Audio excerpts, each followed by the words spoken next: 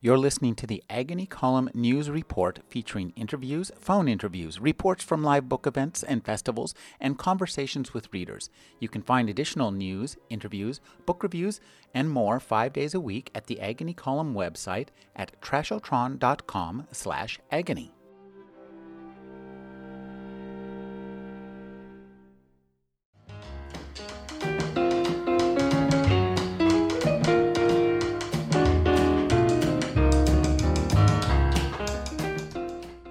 And welcome to Talk of the Bay. We've just passed the demarcation line.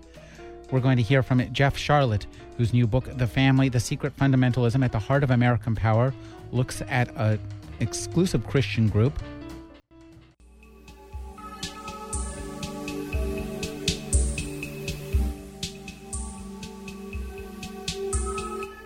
Now we're going to be speaking with Jeff Sharlet. Jeff, can you hear me? Hi, Rick. Great. Jeff Sharlet is a contributing editor for Harper's and Rolling Stone and an associate research scholar at New York University's Center for Religion and Media, where he's taught journalism and religious studies and edits therevealer.org. He is co-author with Peter Mansow of Killing the Buddha. His new book is The Family, The Secret Fundamentalism at the Heart of American Power. Thank you for joining me, Jeff. Hi, Rick. Thanks for having me. I appreciate it. This is a really fascinating book. You know, when I explained the premise to my wife the first time, she thought it sounded almost like a satire because it's so incredible. Tell us just who is The Family? Well, The Family is the oldest and most influential Christian right organization in the United States. It goes back 70 years. And yet most people have never heard of them, and that's because the family prefers it that way. This is not some kind of conspiracy or anything like that, but they are secretive. The leader of the group likes to say the more you can make your organization invisible, the more influence it will have. And indeed, they do have influence because instead of rallying, folks out in the heartland to vote for politicians, they go straight to the source of power. They minister only to politicians, and they draw in only elites.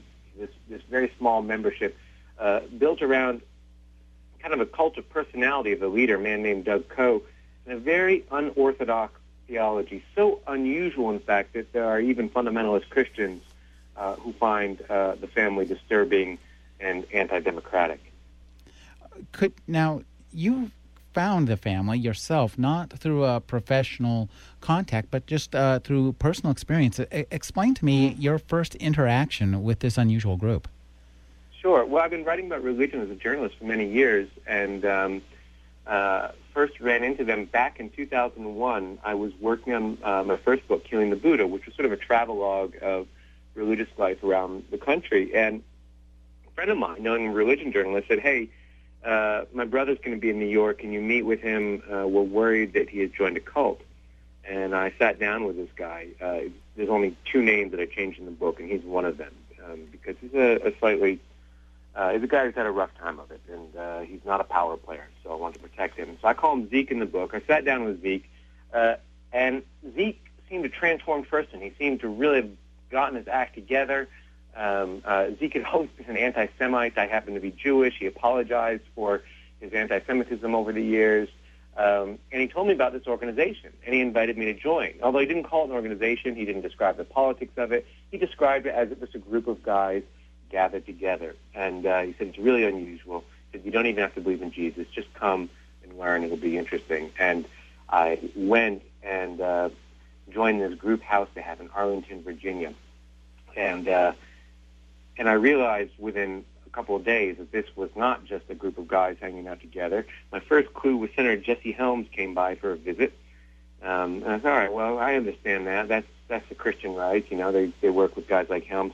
But what was really unusual was a visit by a guy named Bondevik, who at the time was the newly elected conservative prime minister of Norway. Norway had just elected its first real conservative in a long, long time. And I realized that this was not the Christian right as we normally think of it, as these sort of like Bible thumpers on TV and so on. And so I stuck around, lived with them for about a month, and then spent several years interviewing hundreds of people and digging through archives to tell the story. One of the things that I think that's most fascinating about the family is just their origin, because this isn't a group that's appeared in the last few years. They've been around for 70 years, as you mentioned, and they started out as helping to take apart the New Deal before it was almost even finished. Exactly. And I think this is so important, especially for progressives and lefties and liberals, to understand right now we live in a moment when a lot of people think the Christian right is down and out. It's important to remember that in 1925, every newspaper in the country declared fundamentalism done, a spent force in America. And that declaration has been made by the press routinely the decades ever since. The family goes back to 1935. They've been in Washington wielding influence since 1942. They began out in Seattle, Washington, with a Norwegian immigrant, appropriately enough, Norway, a guy named Abraham Vereide, who had risen to some prominence as a minister. In fact, in 1932, he'd even had an audience with then-Governor Franklin Roosevelt, in which also in the room was a guy named James Farrell, the head of U.S. Steel. And this steel titan says, every depression in American history has been the result of disobeying God's law. And this was a light bulb over Vereide's head. He believed it was true. In 1935, he believed God came to him and gave him a vision and said that for 2,000 years, Christianity had been getting it all wrong. Christianity had been about helping the weak, the suffering, the poor, the down and out.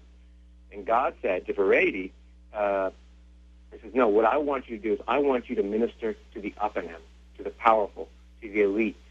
And, you know, the idea was essentially that instead of having a democratizing force like the New Deal, if you could give these guys power, then they'll do good things for the rest of us. So it's a sort of trickle-down fundamentalism. But it was specifically activated by this idea that the New Deal was a communist plot to take over America. And Vereide was able to organize some of America's most elite businessmen who really hated Roosevelt. They hated the New Deal. And the group really gets its legs as a union-busting organization. I think that, to me, is something really fascinating, is that fundamentalism, Christian fundamentalism, in American history has a whole economic history that we tend to ignore because we're looking at hot-button issues like abortion or same-sex marriage. We need to understand that these guys have been intimately linked with the very kind of free-market fundamentalist economics that have driven us to the brink, the current economic disaster that we're in right now. It's, as you explain it, almost an inverted theology, and this comes from your conversations with a gentleman named Bent. I'm going to pronounce it. Which is fascinating because what they want is what God wants, isn't it? It's, fell from the Cato Institute, which is a very conservative think tank in Washington, but he read the book and he thought he was going to loathe it because he was conservative and so on. But he read it and he said, these guys are horrifying. He said they've really bastardized religion, they've bastardized free market economics. And what they're doing is, they say they're doing they're going to do what God wants, but what it really is self-interest by proxy. Vereide's idea of how are you going to organize these elite businessmen, these politicians, these generals, how are you going to organize them? Well, he didn't want them going to church. Church, to his mind, was too democratic. It was what he called the din of the vox populi, the racket of the voice of the people. He wanted to get away from all that, where elites could speak directly to God. And they would get together in what he called prayer cells. That would be a group of maybe 5 or 6 men of your status, because you shouldn't be expected to mix with the rabble. So you'd be only together with a group of elites. And, I can give you an example of the way it works today that was explained to me by Senator Sam Brownback from Kansas, who's been involved with the family throughout his whole career. What would happen, for instance, is that Sam Brownback would go to the cell and he says, guys, I have a heart for Central Asia. Have a heart for something means to feel that God has put a burden on him. How should I pursue it? And I'll say, I don't know. Someone might come up and say, well, maybe there's some legislation you could do. And Sam Brownback nods. And he ends up sponsoring something called the Silk Road Act, teams up with a couple of his other brothers in the family, in the House and the Senate and so on, to pass this piece of legislation. It's kind of like a NAFTA with the Central Asian republics.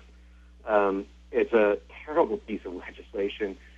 any way you cut it, for national security, for economics, for helping the Central Asian republics. It's good, however, for natural gas interests, who happen to be some of Brownback's biggest financial backers. At which point you sort of want to say, well, obviously this is all a cynical ruse, but that's not how they see it. If you get wealthy because you're doing God's work, well, that's just a sign that God approves of what you're doing. It's a sort of tautological reasoning, that you benefit and therefore you're doing what God wants. And that's why this phrase that I think is so apt came up, the self-interest by proxy. One of the things I thought was really fascinating and also extremely scary are the role models for this group. You would think that a Christian group would have mainly Christian role models, not Genghis Khan, Adolf Hitler, Mao, and some of the other people they talk about. Could you explain how they see these, fascist killers as positive role models? Yeah, that's I think one of the most startling things when I was living with these guys for about a month. Doug Coe, the longtime leader of the group, he would make reference to this. Other people it became a very routine thing to look at the leadership lessons of Hitler. Now, I have to really clarify as emphatically as I can, these are not neo-Nazis. At the same time, I want to say that after World War II, they actually welcomed a lot of former Nazis into the group. But they're not neo-Nazis. That's not what they like about Hitler. What they like is strength. They like the same things they like about Hitler, they like about Mao, they like about Lenin, they like about Stalin, they like about Pol Pot, Osama bin Laden. These are all examples that are cited. Doug Coe, the leader of the group, speaking to a group of fundamentalist leaders at one point says, and you can, by the way, you can hear this is an audio sermon. This is online on the website of a Christian right group called the Navigators. He says, who are the three leaders of the 20th century who best understand the New Testament? People are maybe thinking Martin Luther King or something like that. No. It's Hitler, Stalin, and Mao. Because what do Hitler, Stalin, and Mao understand? The New Testament is about mercy, is about justice, is about love, forgiveness. No, it's not about any of those things. It's about power. They read the New Testament, and that's the message they take away from it. Power. And Hitler, Stalin, and Mao, whatever else you say about them, are the three guys who understood power. So he'll say they're evil men. We don't want to be like them in that sense. But we do want to emulate their model of power. If I can give you another example, one of their favorite verses is Gospel of Matthew, chapter 18, verse 20. It goes, when two or three are gathered together in my name, there I am in the midst of them. Sounds kind of a harmless enough verse about solidarity. This is how Coe illustrates it. I'm quoting. Hitler, Goebbels, and Himmler were three men. Think of the immense power these three men had, these nobodies from nowhere. But they bound themselves together in an agreement, and they died together. 2 years before they moved into Poland, these three men had a study done, systematically a plan drawn out and put on paper to annihilate the entire Polish population and destroy by numbers every single house and every single building in Warsaw, and then to start on the rest of Poland. And they did it. This is an example of teamwork, what teamwork can accomplish. It's really frightening, and I think that's, there's a saying out there that the first person to invoke Hitler in an argument loses the argument because, to compare someone to Hitler is extreme. I'm not comparing them to Hitler. This is their language. This is the family's language. This is their theology, and this is what they're talking about with congressmen. I sat in on a session where Doug Coe was counseling Congressman Todd Tiahrt, a Republican from Kansas, who looks like he's in line to become the next senator from Kansas when Senator Brownback moves to the governor's office, and gave him this exact same rhetoric. It's his boilerplate, it's as offensive to honest Christian fundamentalists as it is to anybody else. One of the things I think that's really interesting too, you describe this group as having an ambition that's a goal that's more ambitious than Al Qaeda. They want a worldwide government under God, and it's they're running it, eh? Yeah, Al Qaeda are pikers. I mean, come on, Al Qaeda they want Mecca. It's important to remember that about Al Qaeda. They're violent and terrorists. Because they lack the means to pursue their ends in other ways. I was writing about this book, and because the group is somewhat secretive and so on, people would ask me, do you feel your life is at danger and anything else? And I said, absolutely not. Absolutely not. The family doesn't need to do that kind of stuff. I mean, when you have influence in Washington, and this influence, by the way, it's been quantitatively measured by a conservative sociologist named Michael Lindsay down at Rice University. Did a survey of 360 evangelical politicians in Washington, and more than any other group, the family was mentioned as the most influential organization in Washington, which is pretty good work for a group that denies that it exists. But that kind of power, that kind of influence, means that they're not going to resort to offing people in the shadows and any of that kind of conspiratorial junk. This is a group that shapes foreign policy. This is a group that can, as I tell the story in the book, a couple of the really well-documented examples of arranging really massive arms deals for foreign dictators. The death squads in Central America in the 1980s, they thought were great champions of God. The generals who took over Brazil in the 60s, Suharto, the recently deceased dictator of Indonesia, killed more than 1 million of his own people. These were all men whom they thought were chosen by God for leadership. And because their membership consists of senators and so on, these guys can make massive shipments of American foreign aid to these countries. That's on a bigger scale than Al-Qaeda. Now, I want to be careful. I mean, I don't want to say someone like Sam Brownback or Senator John Ensign and Governor Mark Sanford, both in the news lately and also both connected. Obviously, these guys are not like Osama bin Laden. They're not killers or anything else. But we want to look at the effects of their actions around the world, which really are devastating. And we want to think about this word that Christian conservatives like to use a lot. We want to think about the word accountability and how it applies to more than the sex life of Governor Sanford or Senator John Ensign or Senator Brownback. Let's talk about how accountability applies to the policies they support and, frankly, the blood that is spilled because of those policies. Let's kind of ratchet back in history a little bit to their first entree into the highest levels of American government, and this is something that we see every year, and I remember seeing this covered this year and not thinking too much about it, which is the President's Prayer Breakfast, and they've been running that since 1953. Yeah, 1953. Well, the first entree, I should say, was 1942, and they moved to Washington. Senator Ralph Brewster, who, if anyone saw that silly movie with Leonardo DiCaprio as Howard Hughes, Alan Alda played Ralph Brewster. Ralph Brewster was a real deal maker back then, and he saw this group as very effective. He was a right-winger, too. He was a Republican from Maine, but he was a Klansman from Maine. And he really brought Verrady and the family into the Capitol. By the late 40s, they had a lot of the very senior politicians who were regular members of the group. A guy named Absalom Willis Robertson, whose son, some people may have heard of, is Pat Robertson. All these guys. But what they really wanted to do was have an official event that would consecrate America to their version of Christianity. And they came up with this idea of a national prayer breakfast that would sort of devote America to God. And they tried it out on FDR, who refused to even meet with them. They tried it out on Truman, who had some pretty conservative religious ideas, but Truman understood, we can't do this. This is beyond the pale of church and state. And then came Eisenhower. And Eisenhower didn't want to do it either. Eisenhower also knew it was a violation of church and state, and he also thought it was a lot of hooey.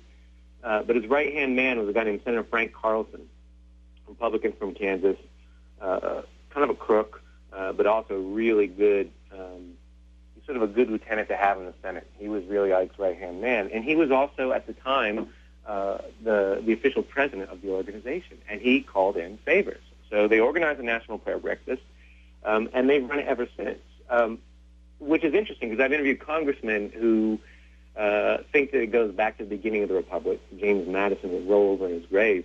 And when you get invited to the national prayer breakfast, at which the President of the United States always speaks, it doesn't matter which party, most of Congress goes, foreign heads of state go.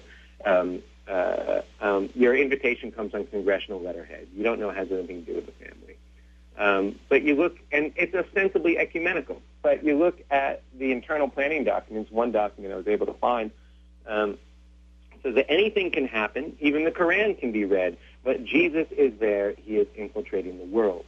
And the real work of infiltrating the world takes place in the week-long lobbying fest that occurs before and after the National Prayer Breakfast. So there's 2 hours in the public eye.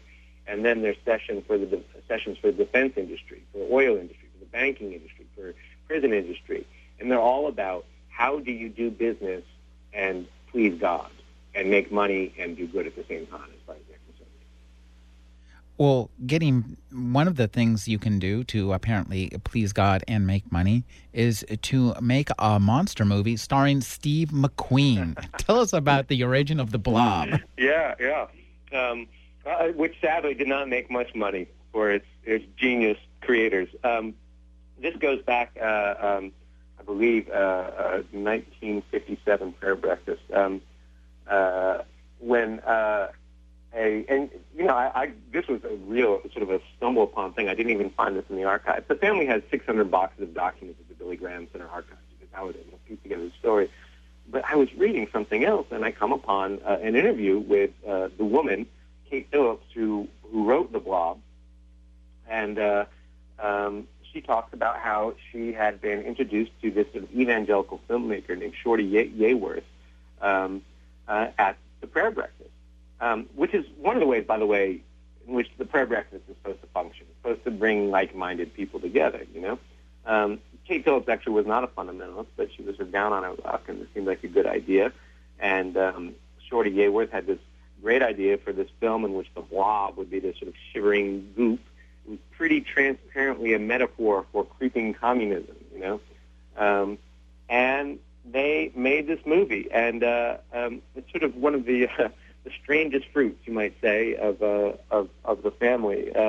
But Yeworth was more than a kook who showed up at the Prayer Breakfast. He was also involved in the making of a series of films that were made by the Pentagon, and these would be propaganda films for the troops, and they would be shown around the world, Militant Liberty and Operation Abolition and things like this. And these were films that were made in the late 50s and early 60s by the Pentagon, by the head of the official Pentagon Office of Propaganda, U.S. Office of Information, who was also on the family's payroll at the time. And they would say, look, the difference between communism and us is God, and you're fighting for God, you're fighting for Christ. Which, of course, is not the idea of the American ideal at all. But no one was challenging them. So the Blob's pretty harmless. But some of these propaganda films that they were also involved with, I think, were quite a bit more harmful in terms of stoking the Cold War.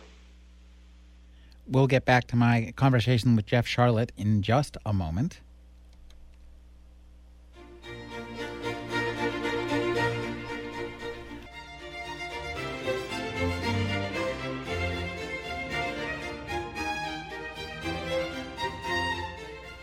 Now we'll get back to my conversation with Jeff Sharlet. Jeff, beyond the Blob, they also are at the heart of a lot of things, and I'd like you to talk about your visit to the city of Jerusalem, Colorado. Colorado Springs, the New Jerusalem, so-called. This is Colorado Springs, Colorado, referred to sometimes within evangelical circles as the New Jerusalem. And it's really also sometimes called the Vatican of evangelicalism. Ground zero for the populist Christian right. And in the book, one of the arguments I really make is that we need to understand fundamentalism not as this monolithic movement, but as a movement like any social movement with many streams. And so you have the populist guys, the James Dobsons, and so forth, and then you have the sort of the elite branch. The family represents the elite branch. But I wanted to see how their ideas had affected the populist movement. So I went to Colorado Springs, into New Life Church, which was a very large megachurch pastored at the time by a man named Ted Haggard, who I think most people have heard of now. Ted Haggard was really one of the top power brokers of the Christian right until it was revealed that he had, for 2 years, been having a relationship with a male prostitute and had also been using meth, and so he was disgraced pushed out of power. But what was interesting to me was that so many of the ideas of the family that the family had come up with in the 1930s had moved into the mainstream of American Christianity. So when I spend time with Ted Haggard, and I've been back to, I was back in the church just last summer, and it's still like this, although he's gone. You know, again, we have this idea that the Christian right cares only about abortion and homosexuality, and they do care about those things. But Ted thought those issues were absolutely secondary. The primary issue, he said, was free market, was free market fundamentalism, was laissez-faire economics. And he saw this as a Christian issue. He saw it as an issue of biblical capitalism. And that's an idea that really originates in American Christianity in the 1930s with the family. The other thing that was really startling was he organized his church into small cell groups. And that's an idea that also comes from the family, as well as other sources. But the idea that you can, and, you know, many of these, look, are terrific. You know, you get a small group together, and you all like mountain biking, and you want to go mountain biking and then talk about the Bible. More power to you. That's your business. But in churches like New Life, the cell group structure ends up as a form of hierarchy and authority, and it ends up as a way of getting people to talk about issues that they don't really care about. Because the average person, you know, for Ted Haggard, steel tariffs were a big issue. Well, the average Christian at New Life Church in Colorado Springs doesn't care about steel tariffs. But through this hierarchy of cell groups, he's able to really almost sort of alter the doctrine of Christianity. So suddenly people find themselves talking about economics.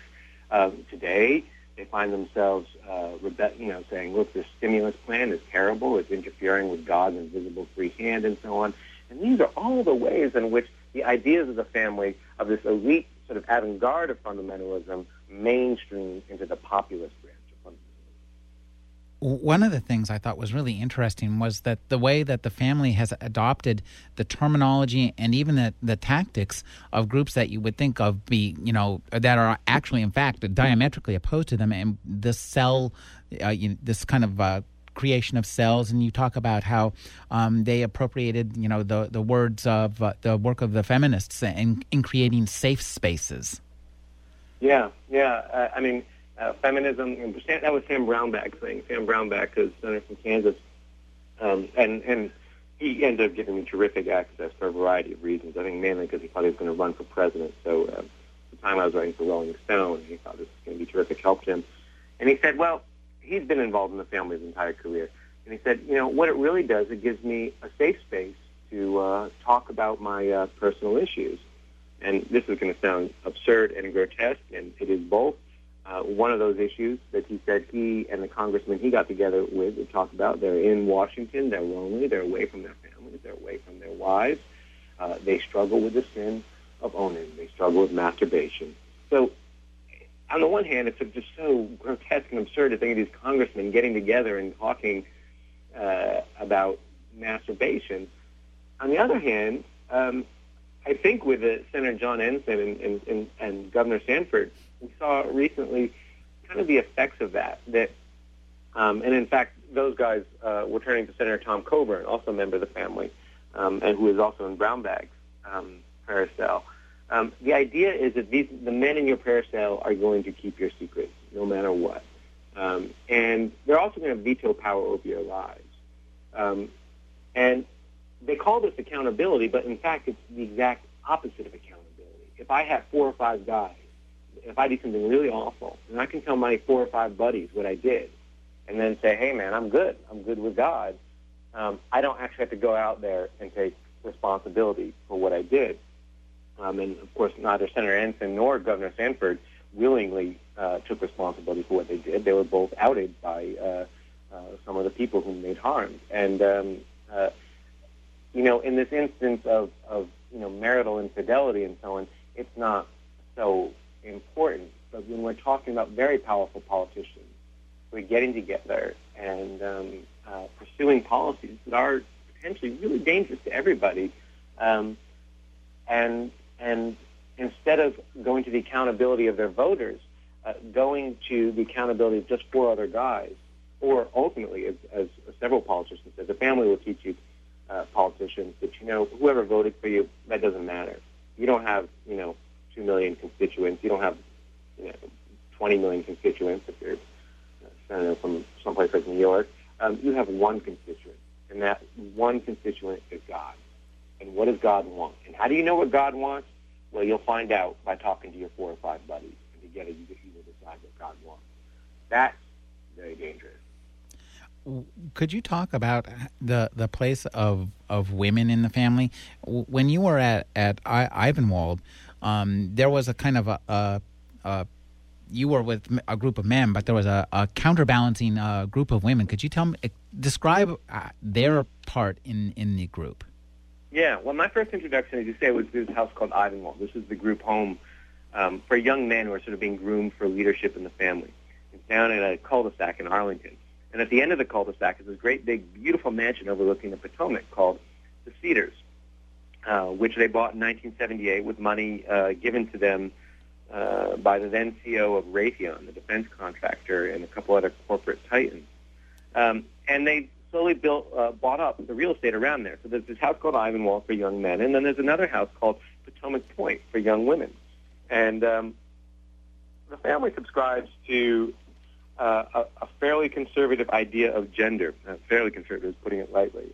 They believe in wifely submission. They would say separate but equal. Of course, we know how well separate but equal has worked in American history, that wife and husband are separate and equal roles.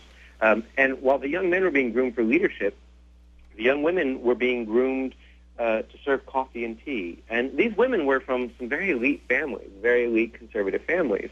But they were really kind of having their spirits broken. And that's their language, not mine. The family says, you come here, we're going to break you. That's what we do. We're going to break you until you are nothing, because you should be nothing before God. You are not important. I mean, this is very kind of brutal language. But the interesting thing is that when you encounter powerful women in politics, the family will make an exception. And they'll almost gender that woman male. They'll look at that woman as male. If you have power, you are male, and they can do business with you. And that's one of the ways in which they're different than the rest of the Christian right, and why they've survived for 70 years when other Christian right movements kind of come and go. As Doug Coe, the leader of the group, says, we work with power where we can. We build new power where we can't. They're willing to work with whoever's in power, whether it's a foreign dictator or maybe it's a communist. They'll work with a woman if she's in power. Power is the bottom line for them in all terms. But that said, within the family, it's extremely repressive. And, one of the things I couldn't fit in the book, I spent a lot of time, I went back to the neighborhood, and there was this terrific group of women in the neighborhood who'd become very active because the family are very bad neighbors. They own about 20 houses in this neighborhood. And they were terrible neighbors. They have bodyguards for the various guests speeding down there, driving dangerously in the neighborhood. And these women tried to meet with the men who were running the family, and the men refused to meet with them unless the women brought their husbands. And their reasoning was that all women are lustful, and that if they were alone in a room with these women, that these women would probably try to pounce on them and seduce them. And the guy who's saying this is he's not an attractive man, I'll put it that way. There was no danger of anyone ever wanting to seduce him. But he was, from his sort of sense of biblical sense, that women are not to be trusted. Women are sexual predators. So it's a very kind of classically conservative role, but then with this exception for powerful people. Now, one of the powerful women that they've dealt with is currently the Secretary of State. Yes, Hillary Clinton. This is one of the really, I think Hillary Clinton is actually one of the perfect illustrations for how the family is different than the normal Christian right. The normal Christian right hates Hillary Clinton. And the family, on the other hand, you're powerful, they're interested in you. And when I was living in Ivanwald, one of the leaders actually was talking to the guys who were sort of being groomed for leadership, and he sort of asked them what they thought about Hillary, and they all said, oh, they don't like Hillary, they don't like Hillary. And he says, well, what I want to explain to you is actually Hillary is a friend of ours. And this really puzzled these young guys. But he wanted them to understand, again, this idea, we work with power where we can, build new power where we can. They're more interested in having access to Hillary than they are in the sort of the purity of their ideology. Hillary's powerful, that's fine. Hillary, meanwhile, was interested in having access to their power. And you go back and you read Hillary's autobiography, Living History, and she writes actually fairly openly about when she comes to Washington in 1993. The family, she calls them the prayer breakfast folks, reached out to her. There's a photograph of her down at their headquarters in the Cedars. They arranged a sex-segregated prayer cell for her because men and women can't pray together really intimately. So she had a prayer cell of conservative women, Jack Kemp's wife, wife of a very prominent energy executive who ended up giving a lot of money to the Clintons. And she became close with Doug Coe, whom she calls a genuinely loving spiritual guide and mentor. This is the man, remember, who says that Hitler, Stalin, and Mao were the three men who best understood the New Testament. That's his idea of love. Now, I don't want to suggest that Hillary Clinton is some kind of secret fundamentalist. She's not. But I spent some time working with another journalist, Catherine Joyce. We originally did a feature for Mother Jones magazine about Hillary Clinton's connection, and we talked to a lot of the people around her and the people. She wouldn't talk to us, but many of her friends would. And you were able to see a real rightward shift. And you were also able to see that Hillary's theology, that Hillary has a streak of conservatism in her, or rather a streak of elitism, that is very comfortable with the family. That was frankly just sort of very depressing to see that, Democrats, Republicans, the family has survived by working with them both. And they're not out of power when Republicans are out of power. And the most shocking thing to me in your book almost was when Senator James Inhofe from, is it Alaska? He's from Oklahoma. Oklahoma. Went after Gore, and Gore just said, well, you need to talk to Coe about this. That's very chilling. That's on. This is one of the really puzzling things about this story is why the media does such a bad job of covering it. That was on TV when Gore went to testify before the Senate about global warming, and Senator Inhofe, who was the leading opponent of legislation on global warming, was really lighting into him. And Inhofe is a pretty core member of the family, although his views on global warming are his own kind of crackpot stuff. The family doesn't have global warming is real. But Inhofe has traveled throughout Africa representing the family and this sort of thing. And Gore, who also has a relationship with Doug Coe, says, as you say, look, he's trying to defuse the situation. He says, why don't you and I get together with our mutual friend Doug Coe, and we'll hash this out. And that worked. And Inhofe shut up. And, you can sort of say, well, geez, is that so bad? That's not so bad. No, that's not so bad in that instance. But that kind of backroom dealing, that is the opposite of open democracy.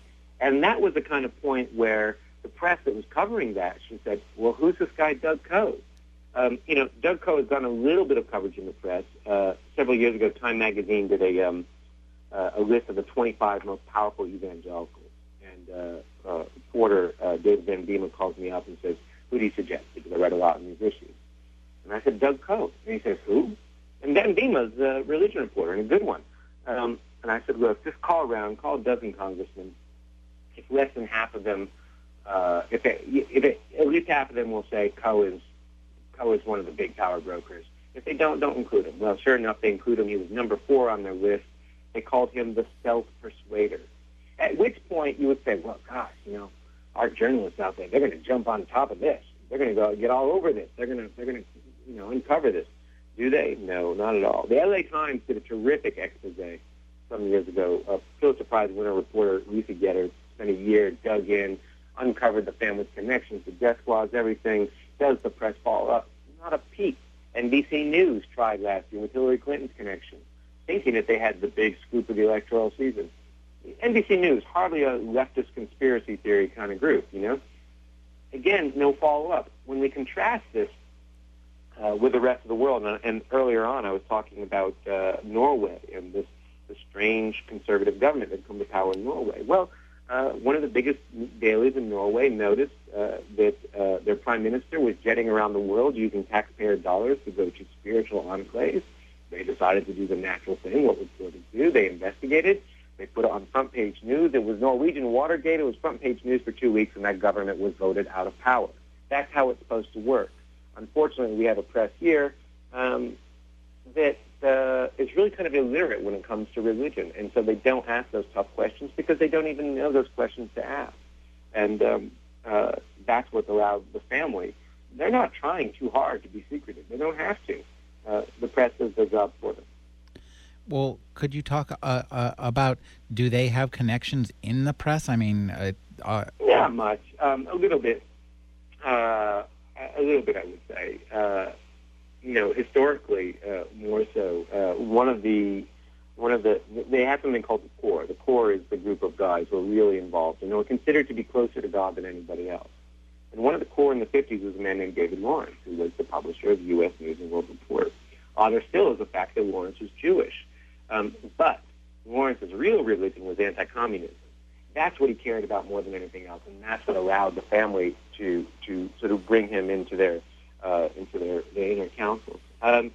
Recently, there's no conspiracy of the press, trying to cover this up. There's always sort of a temptation, unfortunately, especially in the left. I'm a lefty, but there's a temptation in the left to see conspiracies. When, in fact, the most dangerous thing to democracy is not a conspiracy, it's conventional wisdom. Conventional wisdom is what keeps the family kind of hiding. And the conventional wisdom is that there couldn't be a group as powerful. You can give the evidence, and people will say, well, that can't be. And this is something you talk about, that the family doesn't seek to overturn the establishment. The family is the establishment. Exactly. I was really clued into that by a guy named Rob Schenck, who is one of the Christian right leaders in Washington. He has a ministry called Faith in Action. I actually like Rob a lot. He's a Jewish convert to fundamentalism. He speaks with sort of Yiddishisms, and he's a very straight shooter. And he knows the family. He kind of admires the family. He wishes he could be as organized as he could be as influential as them. But at the same time, as a sort of more traditional fundamentalist, he has some real issues that are important to him. And he advocates for them in a democratic way. We may disagree with him, but he goes out in the public square and he says, this is what I think we should do. Because the family, they don't really want to change anything. They're the religion of the status quo. He says co is the kosher seal of doing religion and politics in Washington. They are the religion of things as they are. And I think a lot of lefties and progressives get caught up with this idea of theocracy, scary term, or maybe they've seen Margaret Atwood's, read or seen the movie Handmaid's Tale and so on, and they say, what will the fundamentalists do if they take over? What do they want? I think the much more important question is to say, what have they already done? How is the world that we live in shaped by fundamentalism? How, in a sense, are we already living in the world that groups like the family dreamed of? Now, if you look around the world as is and if everything's hunky-dory, then you have no problem with the family. But if you look around and you say, hey, how come the United States alone, of developed nations, doesn't have a powerful labor movement that can advocate for working people? Well, then you got to go back to the family, which began as a union-busting organization. And one of their first big legislative victories that they threw all their muscle into was a bill way back in the 1940s called the Taft-Hartley Act. Taft-Hartley, right. The first big union buster. Yeah, and my grandfather was with the Boilermakers and was an organizer for the Boilermakers, and he was not a liberal guy; he's kind of a conservative guy. He said the only thing that matters for us, we will vote, give our money to, vote for anything if we can undo Taft-Hartley. Taft-Hartley just basically gutted, emasculated, however you want to put it, the labor movement in America. And the labor movement in America has never been able to fully recover from that. And I don't want to give sole credit to the family for that, but they were one of the big forces as part of that anti-labor movement that was very successful. And that comes down to, look around, look at your life, say, how come America, again, alone in the developed nations, doesn't have universal health care? Can we explain that simply by saying, oh, there's a bunch of greed heads? Or is there an ideology, is there a worldview that allows conservative politicians to think that they're doing God's work when they oppose these things that seem so sensible, these things that seem like any Christian would support? And that's where you see the real influence, the ideological and the cultural influence of organizations like this. And lest we think that these prayer breakfasts only happen once a year, they happen on a weekly basis in the Senate, don't they? The Senate and the House both have a weekly prayer breakfast. In the book, I talk about how these prayer breakfasts work. Sometimes they're not terribly political. I should say most politicians with bigger ambitions cycle through these prayer breakfasts at some point or the other. So going to a few of them, that doesn't mean anything. That doesn't mean that you're part of this. But there is a core group that is doing much more serious stuff. I mean, and to give an example, I talked before about Suharto, the dictator of Indonesia. He's one of the worst killers of the 20th century. Killed perhaps 1.2 million of his own people with weapons supplied, by the way, entirely by the United States. And this is all public record, by the way. I mean, this is not a controversial assertion. You look at Suharto and the family very early on, in 1966, as soon as Suharto came to power, said this is a man of God. They began dispatching delegations of congressmen to meet with him. And then, although Suharto was a Muslim, they invited him over to one of these weekly Senate prayer breakfasts and had a special closed session. Now, the family likes to say that the Senate weekly prayer breakfast is for senators, it's for their spiritual needs, nothing else. But they made an exception when Suharto comes because they also invite Secretary of Defense Melvin Laird, and they also invite the chairman of the Joint Chiefs of Staff. And these are the guys who beefed up Suharto's military to the point where in 1975 he invaded East Timor in one of the genocides I think most people know about. And the U.S. did not make a peep as he proceeded to absolutely slaughter that population. And I think that's a really important thing because sometimes I get responses to the book from kind of there's a certain kind of centrist liberal who really likes to think the establishment is basically good and it's on our side and so on. And they say, well, maybe what the family was trying to do is they were trying to prevent Suharto or Ferdinand Marcos or Costa Silva or Siad Barre, any one of these killers, these dictators whom they considered their clients. Maybe they were trying to befriend them to help them be better. And you sort of want to say, well, if you have a friend who is going off the rails, you help him be better by giving him more guns? Because that was the form. Yeah. Now, one thing I think that is really fascinating about all of this is that what can we do? How can people who find the idea of the family and what they're doing alarming? What can we do about them? Well, I mean, I think we're doing it right now. We're talking about it in public. I gave that example before that Norway managed to kick the family out of its government in very short order. It took about 2 weeks of public press for people to say, hey, what's going on? This is not democracy. We maybe voted for this conservative government. And I think that's important to remember. This is ultimately not a conservative, this is not a left-right issue. This is a transparency issue. You can be a conservative and be just as upset about this as anything else. In fact, one of the things that's heartened me when I published the book is there's been a surprising amount of support from traditional fundamentalists. These are fundamentalist Christians. They want America to be very different than maybe you and I do, Rick, but they do believe in democracy. They go out and they argue for their point of view, sometimes loudly, sometimes rudely, but they do argue for the point of view in public, and that allows us to disagree, and they understand that's how it's supposed to work. That's what democracy is. So when we talk about this in public, we are doing the exact thing the family doesn't want to do. They refer to themselves as a network of invisible believing groups. That's their language. They described, they used to have somewhat of a public presence, but in 1966, Doug Coe sent a memo to everybody, said his time has come to submerge our public profile. Well, the best way we fight back is saying, hey, we're going to talk about you. You know, you're free to do that if you want, but we're going to pay attention. And, you know, I mean, this is not a thing.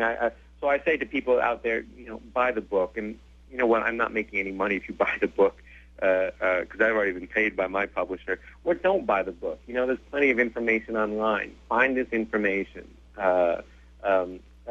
Weed through the information carefully because conspiracy theorists have latched onto it, and some of the stuff that's out there is pretty nutty and is not true.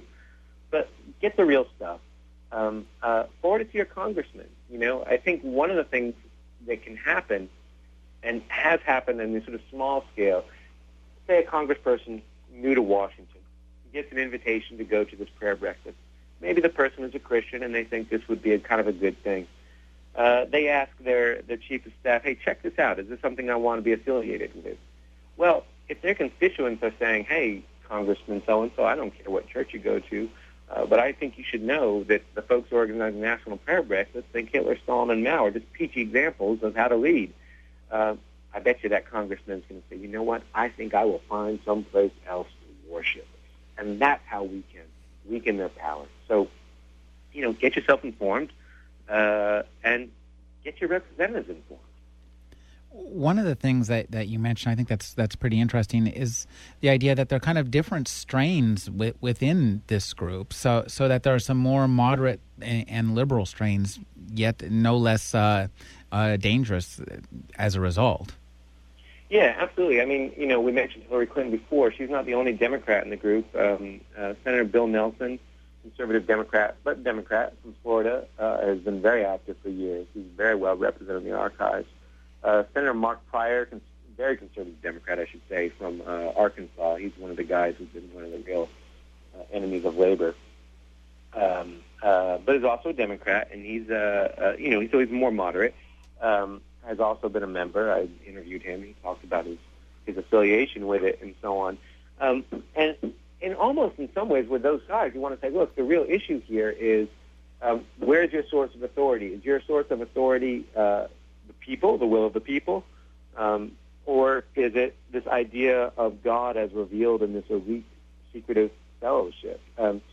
So in some ways, your political views don't matter that much if you are taking this very anti-democratic line. And by the way, when I refer to it as anti-democratic, that's not me characterizing them. The leaders of the group actually don't believe democracy is a good thing. They think democracy is godless. It's the will of the people rather than will of God. It's far too democratic. Sorry? It's far too democratic. It's far too democratic. That's the problem with democracy. You know, that means that people who don't believe in God have just as much of a say as people who do. And they don't like that. But for them, it also means that people who are not chosen by God. And this is one of the really more unusual things. They believe that the Jews, this gets into some pretty wacky stuff, that the Jews broke their covenant with God. So that the Jews are no longer God's chosen people. And then, in fact, God has a new chosen. Guess who it is? It's the family. They believe that those who are members of the family are actually chosen for their positions of power and leadership by God. This is one of the interesting things because I became a member of the family to write about this. So that means I'm chosen by God too. And you can't get unchosen. So they still think of me as a brother. I'm a bad brother, but I am still a brother in the family. And as far as they're concerned, will be until I die. I've been speaking with Jeff Sharlet. His new book is The Family, The Secret Fundamentalism at the Heart of American Power. Thank you for joining me, Jeff. This has been fascinating. Well, thanks so much, Rick. It's been a pleasure.